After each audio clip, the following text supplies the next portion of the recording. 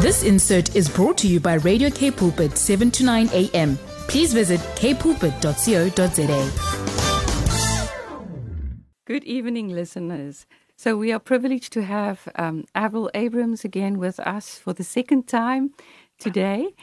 She has been part of a restoration, recovering program, a Christ-centered program for the past year. And last time we had spoken more generally, but this time we'll be focusing on the fruit of the Christ-centered recovery program that she's part of. Welcome, Avril. Thank you, Suki. Thank you, Frederick. Thank you, Great Avril. to be back. Yeah, so good to have you back. Thank you so much. And listeners, if you missed the blast program, please get it on our podcast. And then also, her husband spoke to us the previous 2 times. So, and he has shared more gems about Christ-centered recovery if you want to go back and listen to that. Oh, and by the way, if you're a biker, you would probably relate well with Trevor. He's in the biking community. So Get to listen to those podcasts. Yes, and the 3rd program of the month, we spoke to him about that, about a little bit more about the biking community. So, Avril, tell us, how did you hear about this Celebrate Recovery, the Christ-centered program that you're part of? Okay, I think as I shared the previous occasion, I had heard Trevor speaking about it. So he was introduced to the program and he attended. I then followed him. I then also joined after he had joined. But I must admit, Suki and Frederick, this is not a program that is really, how can I say this? It's not something that everyone knows about. So when I heard about it, I must admit I was very excited because of the fact that it's Christ-centered. And when I saw Trevor's Celebrate Recovery Africa book, I thought, wow, this is really amazing. And this is something that could help us going forward in terms of where we see ourselves and where we would like to be used in God's kingdom. So what does it stand for and what is it about, CR? Celebrate Recovery. Yes. Okay, so Celebrate Recovery is a biblical and a balanced recovery program. And this helps us to overcome our hurts, habits, and hang-ups. So it is Bible-based. It has scriptures in it that guides us in terms of what we are going through. And then it also has different sections where we reflect. You know, after doing each lesson and module, we reflect on questions, and this actually guides us on our road to recovery from our hurts, habits, and hang-ups. Yeah, thank you. Yeah, I think that sounds quite spot on. Suki and I are also involved in Celebrate Recovery. And just as you were sharing, what came to mind was that it is not just a program that takes a few weeks and then you can tick it all off and say, I've done it. But it's a program that is worked out in such a way that, especially if you join the step groups or the step studies, that you can go through for almost a year. And so it then becomes more of a discipleship program. Exactly. Where people come to know themselves, the reality in their own lives, and see how that reflects into other people's lives and how other people can reflect back into their lives. And of course, when many listeners will know by now, we often talk about the 12 steps. So a step study means a study when we talk about the 12 steps and not only talk about it, where we work the steps, where we go through it. We say, I'm powerless over my own hurts and hang-ups and habits, and I cannot stop it by myself. And step 2 says, only I turn to God and to Christ. He's the only one that can help me to stop doing those things. And step 3 is, I give my life and my will over to Him. Because if I keep on, so I need to surrender, because if I keep on doing that stuff, if I'm going to try and drive my own life, it's going to stay the same. I'm going to make the same mistakes over and over again. Insanity. Exactly. And then the 4th step says, I need to look at my own stuff. And we don't like that, Frederick, do we? No. and Avril, so it's hard it's always easier to look at other people's stuff. I'm thinking about the verse in the Bible that says the speck in your own eye and the speck in your brother or sister's eye and the beam that is in your own eye. That's right. Right. Absolutely. So Avril, you've been involved in this program for almost a year now, or just about a year. And we were saying just now that it is a discipleship, almost like a discipleship program. So how have you experienced your life changing since you've joined the program, or since you joined this Celebrate Recovery? Okay, my life, I would say that I've been made more aware of the things in my life that I didn't actually think was an issue.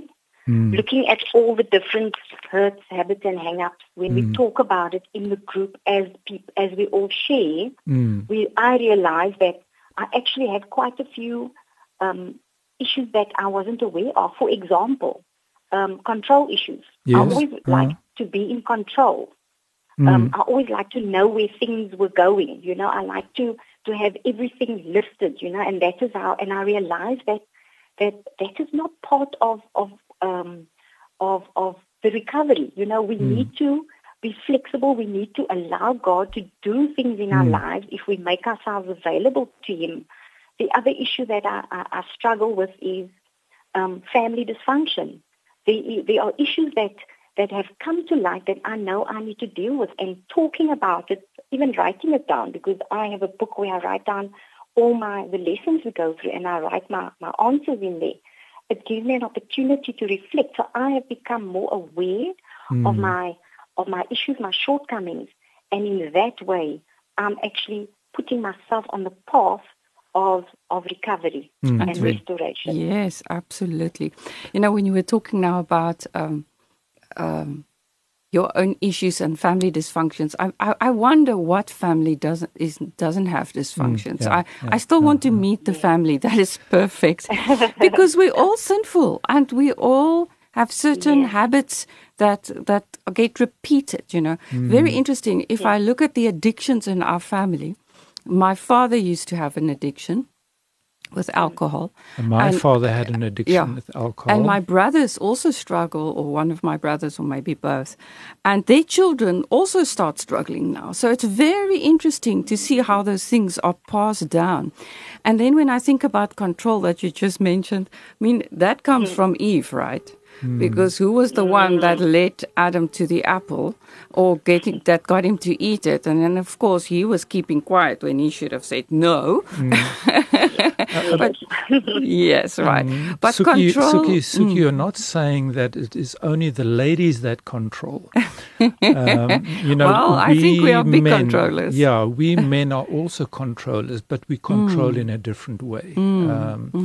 I was at one stage very proud that I don't control, but I do. I control with my silence and my still staper, silent spells. And so that's a form of control. And Suki controls with her words, listeners, so you can imagine what happens. So we've been learning a lot about this. And eventually, isn't that Christ needs to be in control, right? So if He's in control and I try to control and you try to control, imagine what a mess it is. Yeah. So, and that's a problem that many marriages, it's a very, very common problem. Isn't it really, Suki? Avril, you can also make comment on this.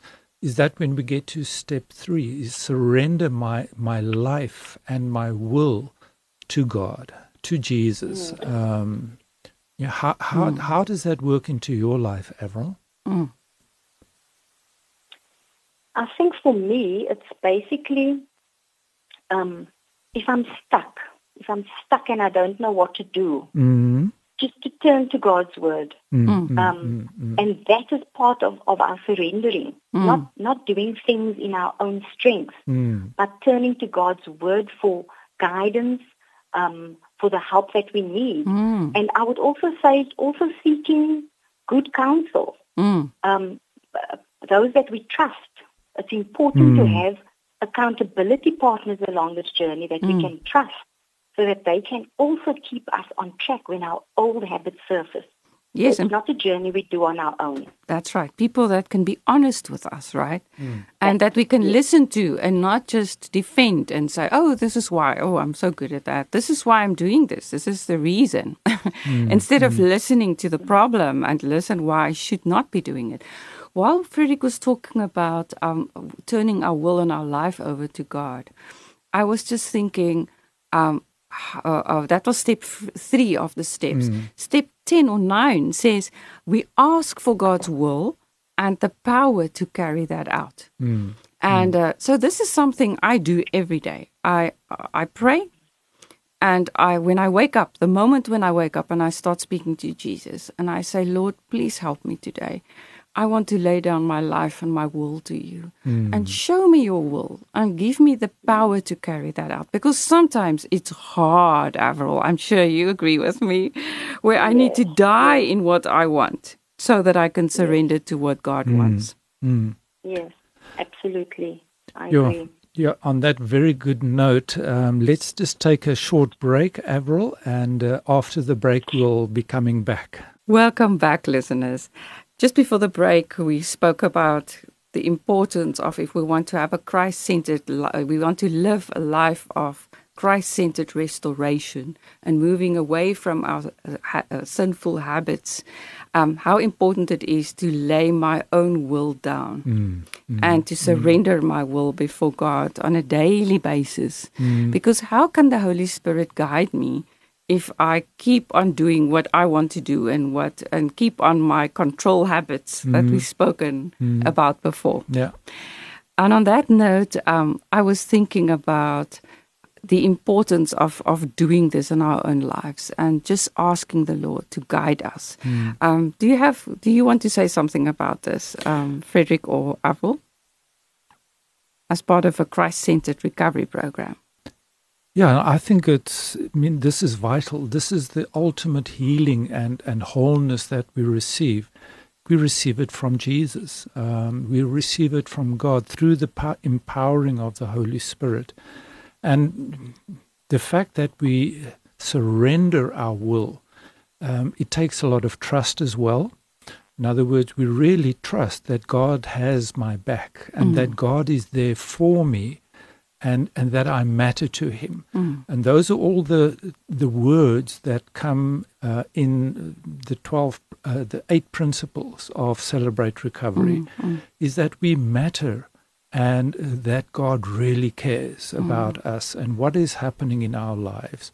So when we surrender, we are taking a step of faith, and we are knowing that step will lead to improvement, and that step will lead to restoration and recovery and eventually redemption, because that is the path that we talk about in our program. Reality, restoration and redemption amidst not only our addictions but everything that we have. Yeah, our hurts, hang-ups and habits. Avril, I want to know step 4 that says we want to become aware of our sinful patterns. It says our character defects, but it's actually the things that we keep doing wrong, that we can't get rid of. How has that part worked in your life as you were doing that part of the step in the recovery program? How have you seen that play out and being beneficial for you? Yes, I think for that part, the inventory, when we need to reflect on our character defects and the things that are deep down, as I started listing that, it actually opened up a lot of other character defects that I wasn't aware of. So I would list that, and that would make me aware of where I still need to be, that I haven't arrived yet. I'm still doing this program. I'm still working through all these principles. And now that I'm opening myself up even more, I'm actually writing it down. Now I know that these are the things I need to deal with. So this part it's not an easy part, because we really have to dig deep, but it's a part that will actually take off those layers that we've been covering up and allowing us to look deep inside so that we know what we need to focus on and what our recovery still needs to be. But I think very important is we don't wallow in that. We don't wallow in that, and it's not a question of focusing on the past and living in the past, because step 5 tells us, admit it to God and to another human being, and this is the safe community that we are talking about. And step 6 says we get completely ready for God to remove those things. But that comes after we have admitted and after we've come to see the realities in our own lives. And the freedom, right, that I experience, I don't know about you, Avril, whether you've done that step already, in telling someone else all the secrets, all the things that you, but of course that safe community where you will not be judged. Yeah. There's a freedom, hey, that comes with that. Yes. And just listening to Frederick, I was just reminded that doing the inventory is also the positive things. So we must remember we need to have that balance where we don't only focus on the things that we've done wrong, but the things that we've done good as well. So that there's a balance there. So that's important. I'm just reminded of that as well. And then in terms of admitting and confessing to someone, this is where our accountability and our sponsors come in. Yes. So I have an accountability team. We're friends, and we share what we need to share. We listen, and without judging. And that is how we get through it. So we've been sharing this with one another, and in that way, it's part of our recovery as well, because that is part of how you're going to be restored through your discussing, through your engagement with others, and in a safe space. You need to actually. That's where trust comes in as well. So I found the right accountability partners, and I do believe that they will hold me accountable as well. Crucial. And tell me when I do step out of line, because it is a journey that we are on. Yes. And then the next step after this one is to look at these things and to look at people that I need to forgive in my life. And that I need to be forgiven of, and maybe that I need to go back and make amends and say I'm sorry to people about things that I had done in my past. Yeah. And all these things help us to clear the relationship with Jesus, right? As we work on those things that we keep on doing wrong, and we go back to. So it doesn't only help us with my relationship with Jesus, but also the relationship with myself, to get respect, and self-respect, and with others, for others to have respect for me when I own up my struggles and I don't just blame other people. What is your experience when it comes to this? Yes, I think that's a very big one, and that is where I am right now. So I do know that there would have to be forgiveness and just sharing what's on my heart. This program is definitely helping me, equipping me, preparing me for that. And I must admit that I'm seeing things differently, where God has just given me an abundance of I would say, I have patience. I step back and I look at things first before I say something. I would pray about it, and God has been so gracious in my life that He just makes things possible. And I shouldn't be amazed, but I'm just saying, thank you, Lord, that you are God who knows what we need. You come through at the right time, and you just make a way. That's my experience. I can say God has really made a way where He knows my need, and I will pray it out. I will think it, and the next moment it's happening. So I'm just so grateful to God for that. So this is where that is coming in, and I think the program has helped me. So I feel that my next step would be where I feel I've had thoughts that maybe won't please God, or if I don't feel good about what I'm thinking and feeling, I need to go and ask for forgiveness. I need to go and say, this is how I felt, and these are my reasons. So please help me, and forgive me, and let me see how I can help you as well. So yes, definitely. Yeah, Really helping me. I notice you're saying that there's been real change in your life, and I think that is the beautiful thing, the blessing of entering into a Christ-centered recovery program, is that it does not only affect you, but it affects those around you. So, how did this affect your relationship with Trevor as a couple? And how did it affect your family? Okay, for Trevor, I think, as a couple, we all have our challenges as well. This has helped me to understand him better. Yeah. He is very different to me. We are very different to one another. And I've come to understand him better. And I hope that he can understand me better. In terms of our family, we do have a very big challenge in our lives right now, or something we need to deal with, in that Trevor's mom is in a very advanced stage of dementia. Oh, wow. So she lives with us. We take care of her. And that in itself is such a journey we're on. It never prepares one. We are never ever prepared. But through this program, there's things that I've come to try and implement, and also with him. We call one another, we almost like a tag team, so we help one another through this. And I think this program has definitely given me more insight into just the Christ-centered part, the love, patience, kindness, trying to understand. And even with our son, our son also, we've had challenges with him, but and we're still on a journey, but gosh, God has come through. We're in a much better space than we were before. And whereas I would maybe have reacted in a certain way, I am now able to control that better because I understand better. Understand it better and understand what Jesus would do. Yes. I try to understand that and implement that in my life.